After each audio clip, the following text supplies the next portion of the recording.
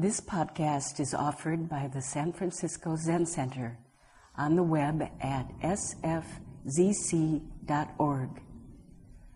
Our public programs are made possible by donations from people like you.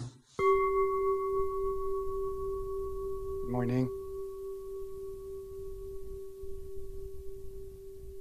Thank you all for coming today to Green Gulch Farm, Green Dragon Temple. All of you who made the long trip over the road, thank you for taking the time to do the ceremony of appreciation for your spiritual path, ceremony of support for your livingness. And thank you also to everyone who's online, for loyal Zoomers. Maybe a little loud. Still a little loud, I think. Okay, no, quiet. The middle way, the elusive middle way. It doesn't mean never quite right. The middle way is exactly the medicine for never quite right.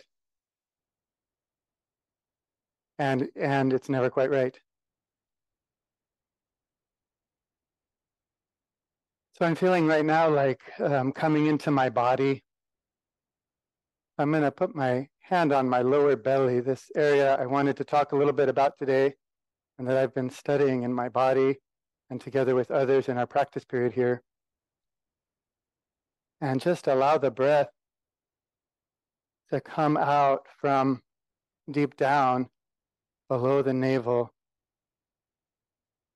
Just feel how the breath can originate from that deep belly place. And then breathing in, letting the belly fill, letting the breath come all the way down into that bottomless well of the lower belly. So grounding.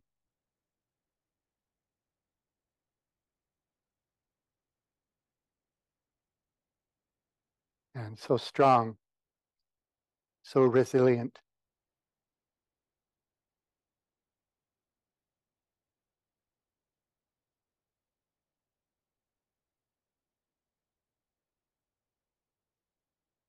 I'd also feel like practicing myself and would invite you all to just open your eyes and notice that there's something. Notice that there's an experience of seeing, of being alive right here. And if you can notice that really quickly, that'd be best. Because in a minute, you're going to start thinking or fall asleep. But right before you start thinking or falling asleep, there's something called just being alive, just being present and feeling that directly. This waking up, there's this wonderful Japanese term that means waking up and touching our life, waking up and contacting what's here.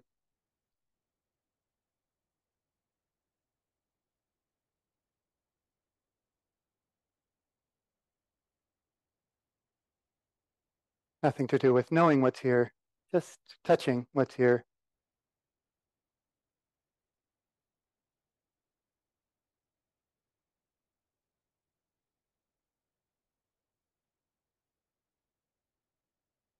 And how amazing that we're doing such a thing together.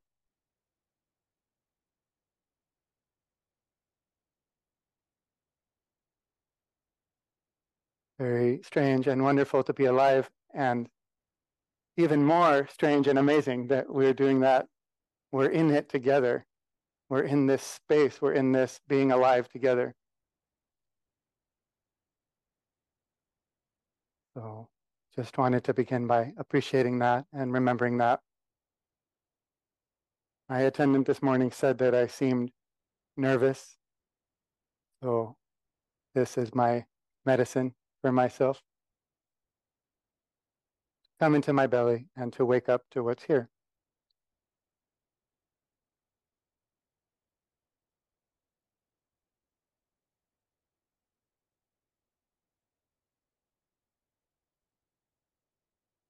So it's a bright and beautiful day here at Green Gulch. I think maybe it's not a day that people are regretting having made the trip, as is often the case at Green Gulch.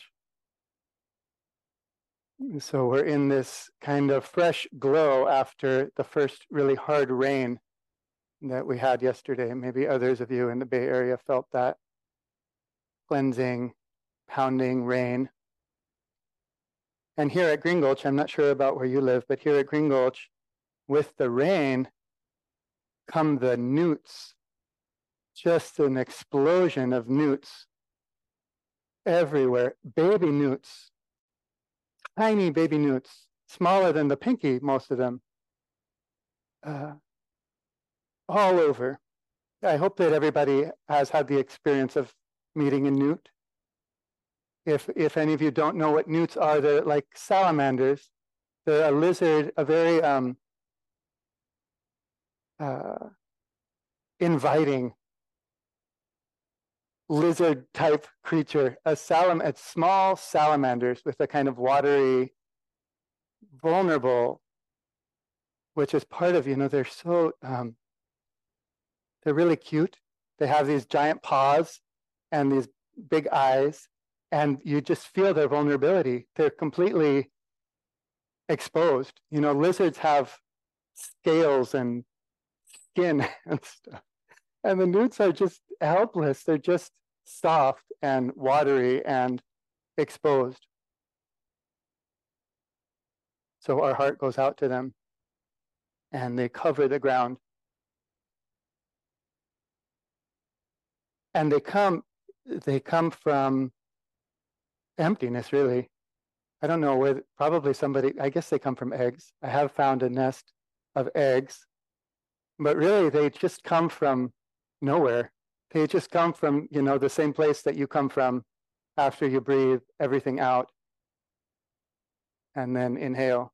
They come the same way, that when the rain falls, then they just arise, emerge. So we don't see them. We go months, see a newt here and there, and they're kind of dry. And then it rains and they're everywhere and so soft. We have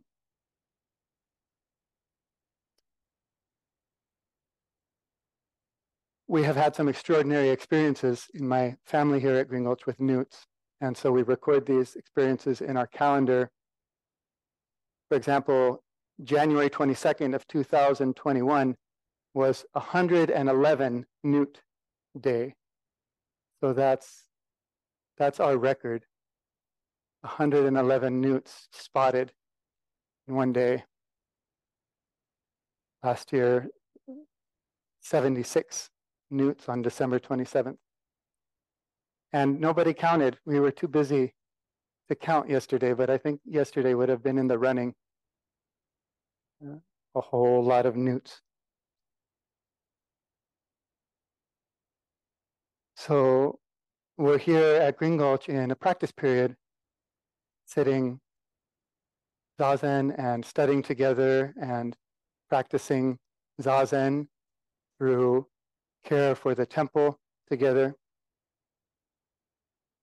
And we also have the privilege in this practice period of having a shuso, a head priest, a head student, head trainee, who is guiding the assembly in following the schedule and wholeheartedly practicing every single moment of the day and night. And our shuso, Steph, gave a very beautiful dharma talk on Friday night, where she shared her understanding, her feeling, at least in that moment, that our practice of Zen is to understand and experience every single thing that arises as though it were a baby reaching its arms out to us, reaching out for our embrace and our care.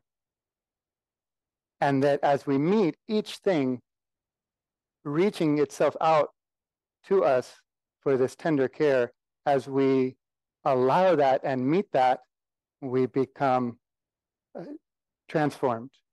As she said, our hearts turn inside out, right? Inside facing out through this practice of hearing that, feeling that, reaching out of each thing turns inside out, covering the whole world. So that's Zen practice. If any of you wonder what Zen practice is, that's it. It's this tender welcoming of every single thing and allowing the mutual transformation moment after moment through that encounter, through that welcoming. So then, as the land does respond and participate in the teaching, this is an established principle in our practice, that the whole world responds and participates in the teaching. So the land heard this teaching and produced countless baby newts to drive the point home to those of us with these scaly, thick hearts that didn't quite get it. The next day, everywhere we walked, there's baby newts with their giant hands reaching out to us, so including in some very strange places, like here in this building, in Cloud Hall. I realized, I don't know if they crawled in or if they hatch from the walls. So they're everywhere calling, a lot of them are in the right place. Did it get loud? They're in the right place, and they're just there reaching out for our welcome, our love and appreciation. And sometimes we find them in a very difficult place, like the dorm here with all of these feet, which is not where a newt should be.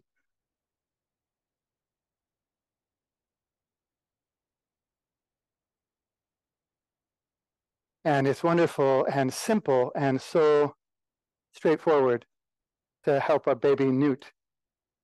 There's no kind of spiritual practice required in order to help a baby newt that's inside a building. You don't know how to do it. Your hands, my hands at least, feel very huge and dangerous and clumsy, trying to help this baby newt. But there's no there's no prayer necessary in order to find the feeling of your own being just reaching out to meet the reaching out of this tender and fragile being. It's just the most natural and simple thing possible.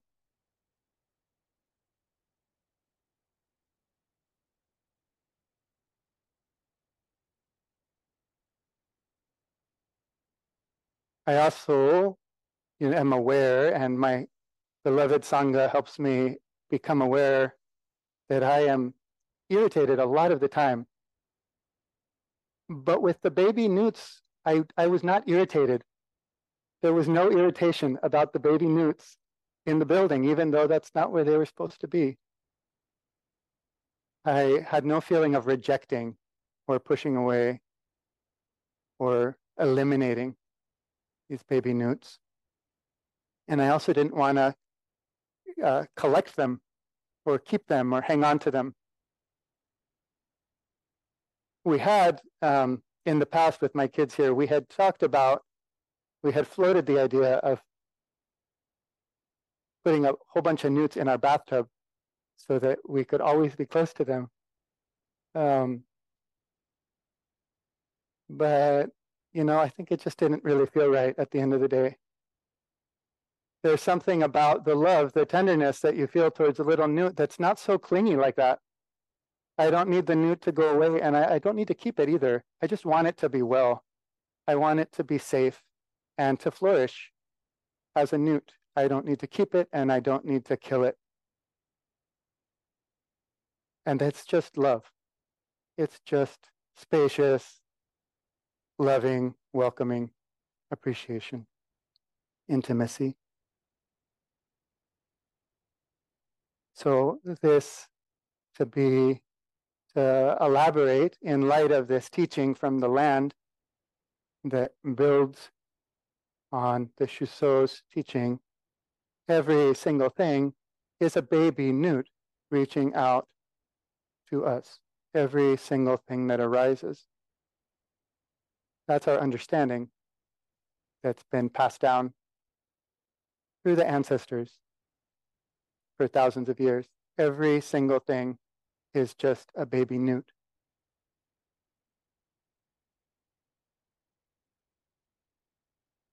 So certainly we can see that every being, each of you and everyone you encounter, every person, every animal has this essential nature, this quality of fragility and being available, reaching out for welcoming.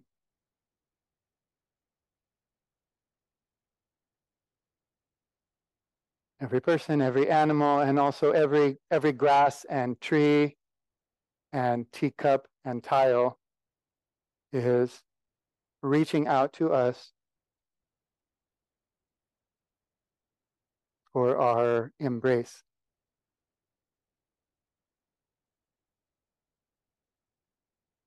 And the Shuso's teaching and our Zen teaching goes even a step farther than that. And it's not just that everything out in the world is calling for our compassion, to use Tenshin Roshi's phrase.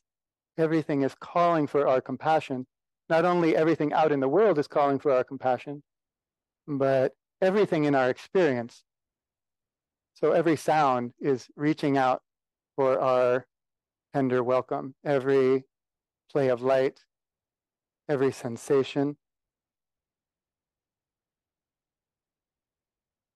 everything that arises is asking for intimacy.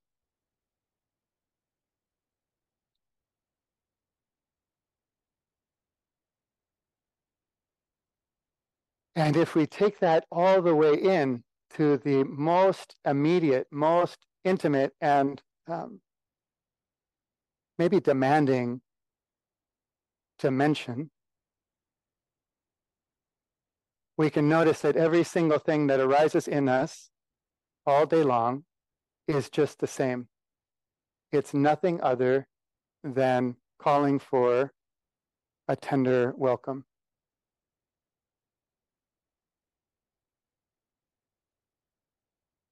I usually think of my life as kind of complicated and busy and like I have various things to do other than just welcome with tenderness every single thing that arises.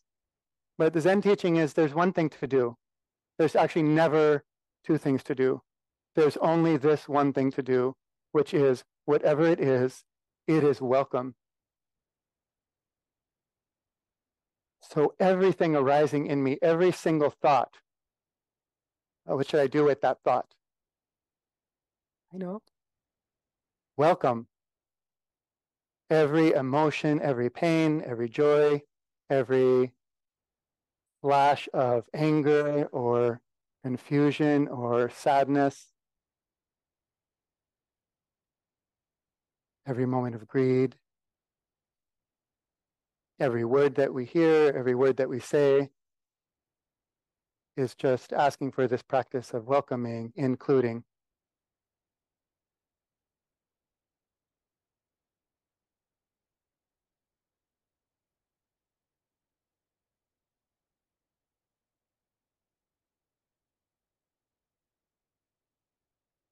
I don't need to keep you in the bathtub, and I don't need to kill you and purge my mind of you.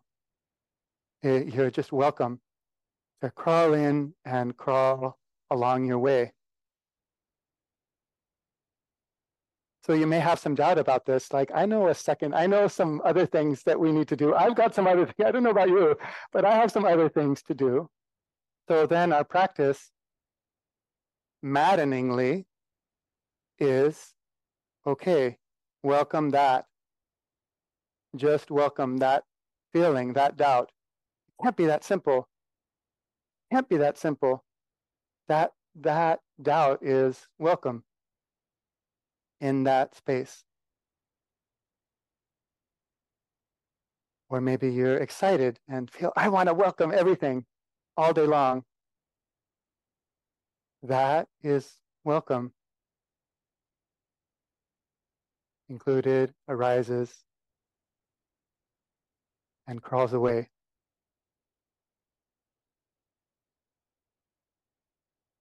Or I don't understand, or how do I get out of this meditation hall? Whatever it is, what if there was nothing to do with this feeling, nothing to do with this thought, but just welcome it and include it, allow it.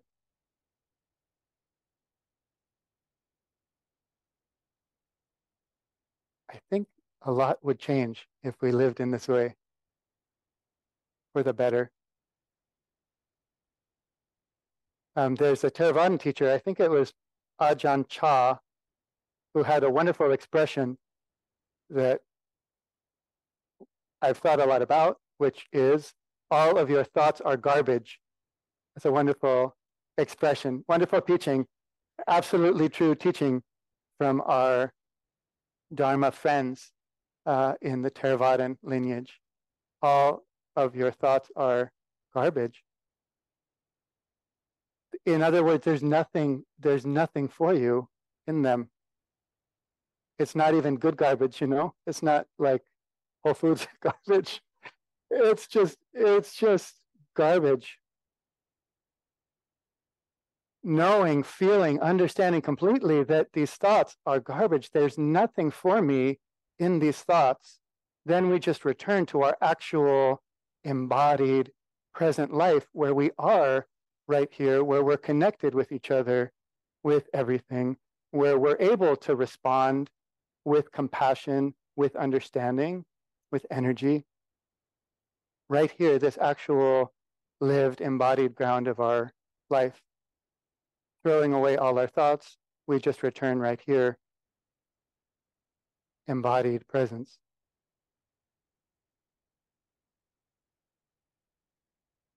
Our Zen practice, the spirit of Suzuki Roshi, especially, is a little bit different. That spirit I would express as, all of your thoughts are baby newts. All of your thoughts are baby newts. We don't keep them, we don't get rid of them. We just respect and appreciate and love and let them go. If they need, if they're blocking the path, then we find some way to pick them up and put them back in the bushes. If they're in a good place, we just let them be. No grasping, no pushing away, no running towards anything, no running away from anything. This is our practice of love and of wisdom.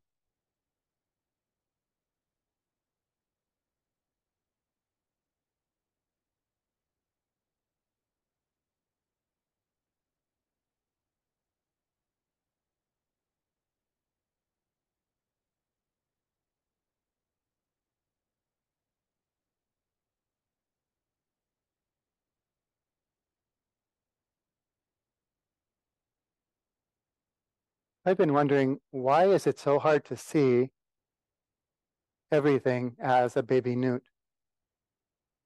And I feel renewed, I guess, in my intention to try a little bit harder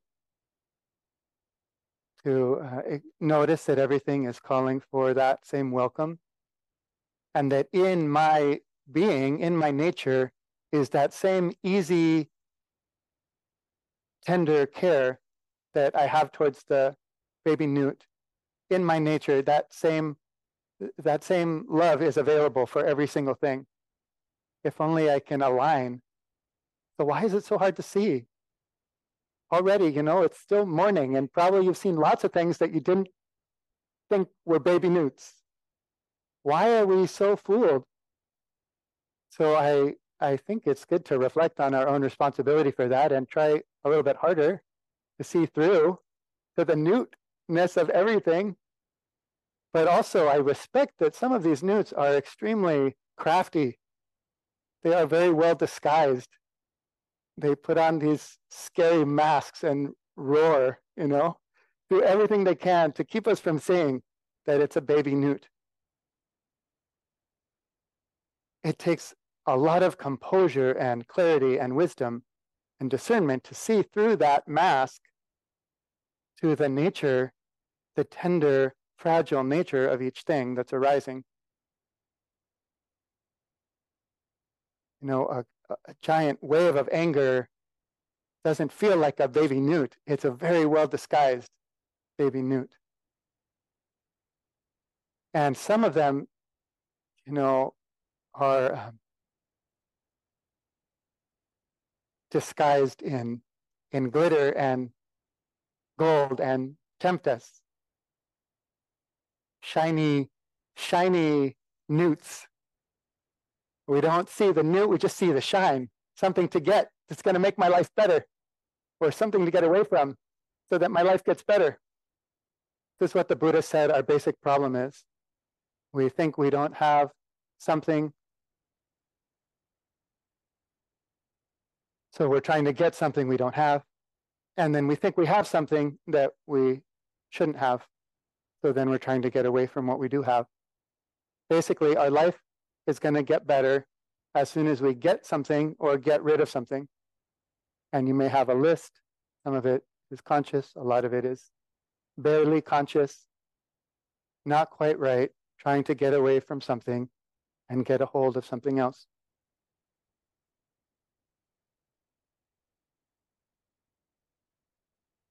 So there's a saying that's been coming to mind. I've shared it with a number of you, but I wanted to repeat it here today.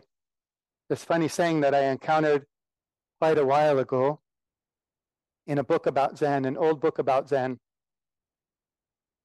I think the book was Zen and Zen Classics by R.H. Blythe, one of these very early English language books about Zen.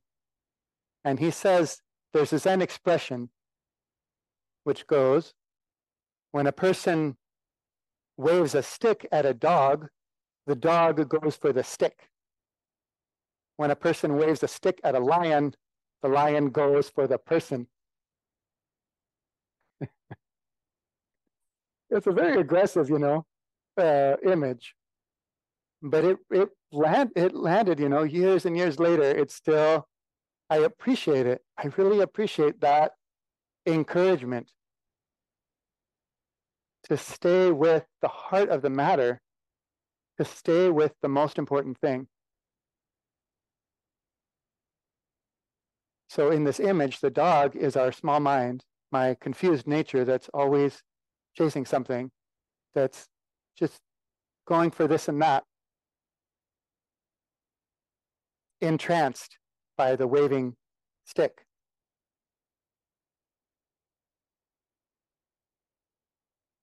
And if someone asked me, or someone asked that dog what was happening, the dog would say, there's a stick that's moving back and forth. And it's very exciting and a little bit scary. And that's what's happening. The lion, the lion that is belly, that is powerful and strong and has this incredible capacity to be itself and to receive each thing as itself, in that power, it's not confused. It can take in the whole situation. It can welcome everything and just see right through, see right past the stick to the person.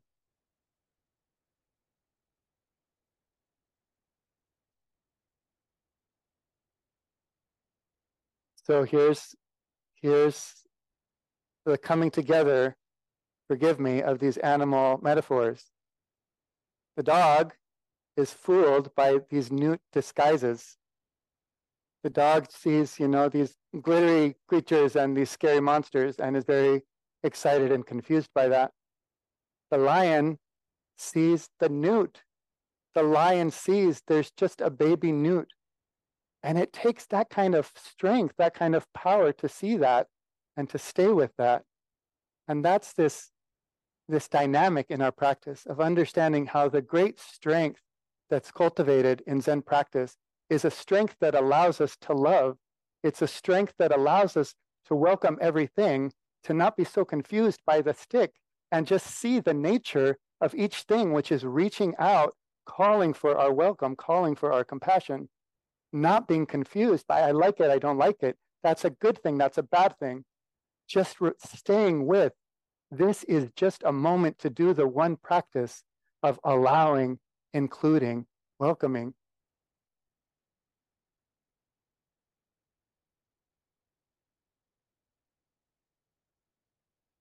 So another story or image that really moved me recently in the study of the body, really, in the study of the body and sitting meditation, which is the theme of our practice period.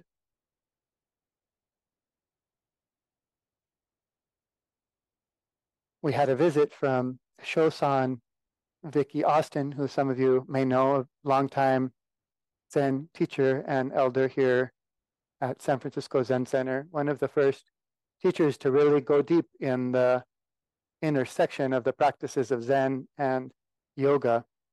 And she offers yoga for sitters that really to support the sitting body, embodied practice.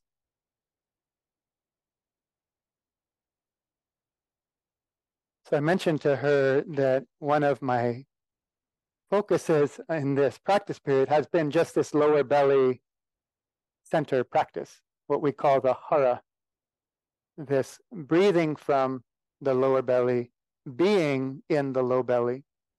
The Hara is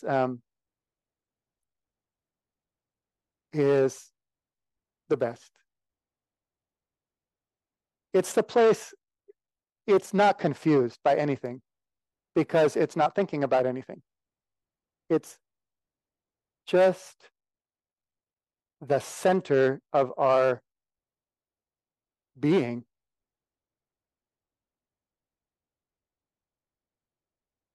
It's called the field of the transformative elixir or the ocean of energy, this low belly center. So we sit connecting with that center, and of course we chant from that center, and we allow the breath to come home to that belly center, this place of vast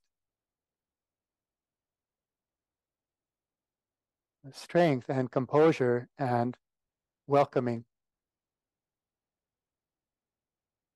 So a lot of our practice and training in Zen is to rely less and less on the mind and more on the belly, the embodied intuitive wisdom. Our mind is great, for what it does, I guess, but we depend on it for things that it's not so good at, like living. The mind can decide stuff for us.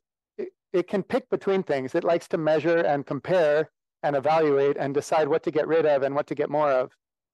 So then we're always referring to the mind for how to live our life. And surprise, the mind gives us, what to get rid of and what to get more of and what's better and what's worse. And so then we live in that way and it doesn't go great. And then we come to the Zen Center. And then we encounter this teaching that the mind can't include everything. The mind is, I hate to say it this way, but the mind is kind of violent in that all it knows how to do is carve up the world and then weigh things against each other. Maybe it knows some other stuff. I don't know. That seems like its main thing. Naming things, carving things up, and then deciding which we should get more of or less of, what's good and what's bad.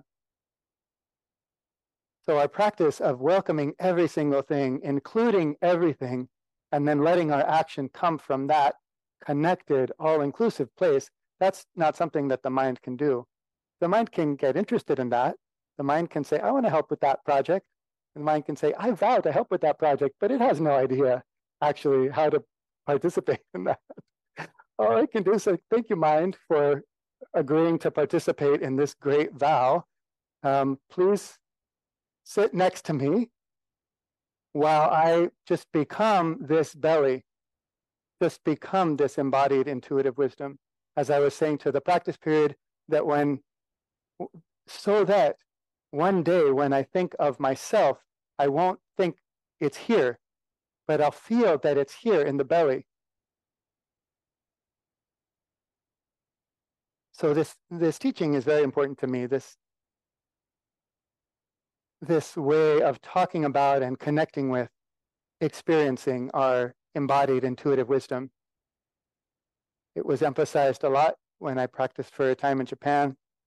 And then when I came back from Japan and met Sojin Weitzman, who was all belly, no, everything welcome, and no idea, just intuitive responding to each thing.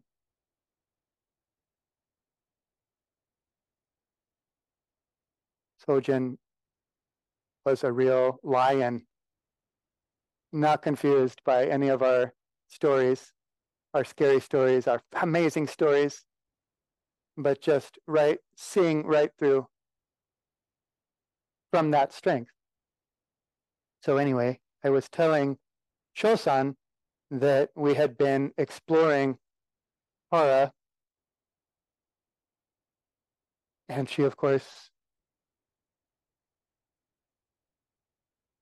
understands that practice and understands how essential that is for our physical practice of Zen.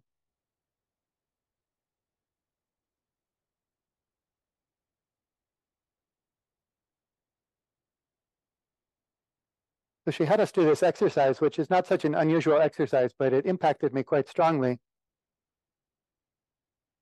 where we stood and aligned our body so that our spine was upright and our belly was strong, and we were centered, straight forward, aligned, straight ahead, facing our life.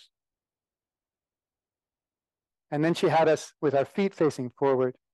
And then she had us widen our stance and turn out our left foot. Any of you maybe have done a practice like this. Stay facing forward, but now turn out your left foot. The idea is, can we stay aligned facing forward while our foot does something else? And our leg and our thigh. Can we keep that straightforward alignment? So we were standing there, turned our foot, and she said something like, oops, when your foot turned, your belly turned. In other words, your hara followed the drama. I love that. That's been a tape in my mind. Your hara followed the drama. There's something, the hara is aligned, but then that worked while that was the only thing happening. But then something really exciting and interesting happened, which is the foot started moving. And then once the foot starts, I go, oh, what's over here? The whole body kind of turns. The hara followed the drama. I couldn't stay aligned. I couldn't stay straight ahead in the swirl. Got literally twisted out of shape by something interesting or something scary happening. So this embodied experience of what is it to just stay straight ahead, like the lion, rather than getting turned.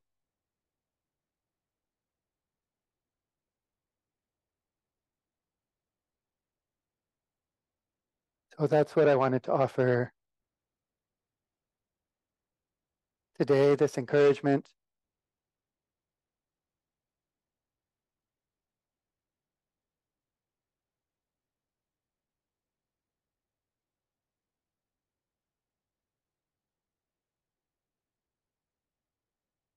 To be very sincere and very strong and sort of relentless in our effort to stay with the most important thing and not let ourselves get distracted by the waving stick or the newt disguises, to stay with the one thing that there is to do moment after moment with whatever arises, which is just to allow it and welcome it into this wide, embodied, warm field of our life.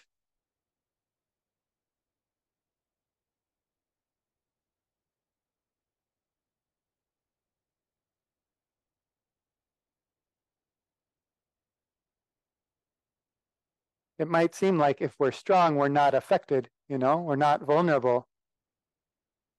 But the wisdom of this teaching is that we need that composure in order to be vulnerable.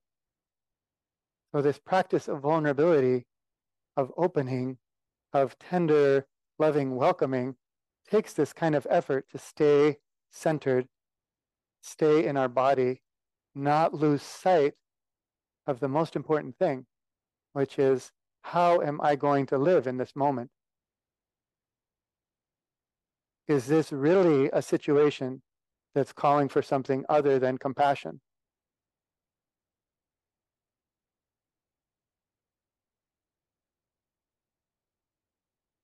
I think and believe that a lot depends on our practicing in this way, on our not being fooled. There is so much that is so ready to fool us into thinking that baby newts are very rare and special. And actually, our mind and heart and the world is full of actual scary monsters that we need to eliminate and run away from. So much at stake in seeing, daring to see, daring to stay with this tender, fragile nature of every single thing, and meeting that request, that reaching out of each thing, meeting it with love, which is to say, welcome, I don't need to keep you, I don't need to push you away.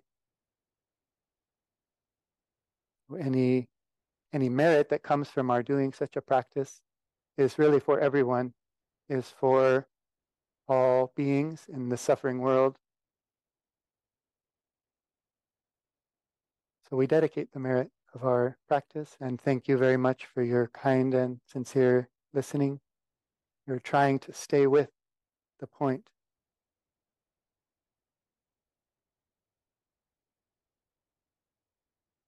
We do that for ourselves and for each other and for everyone. Thank you for listening to this podcast offered by the San Francisco Zen Center. Our programs are made possible by the donations we receive. Please help us to continue to realize and actualize the practice of giving by offering your financial support. For more information, visit sfzc.org and click Giving. May we fully enjoy the Dharma.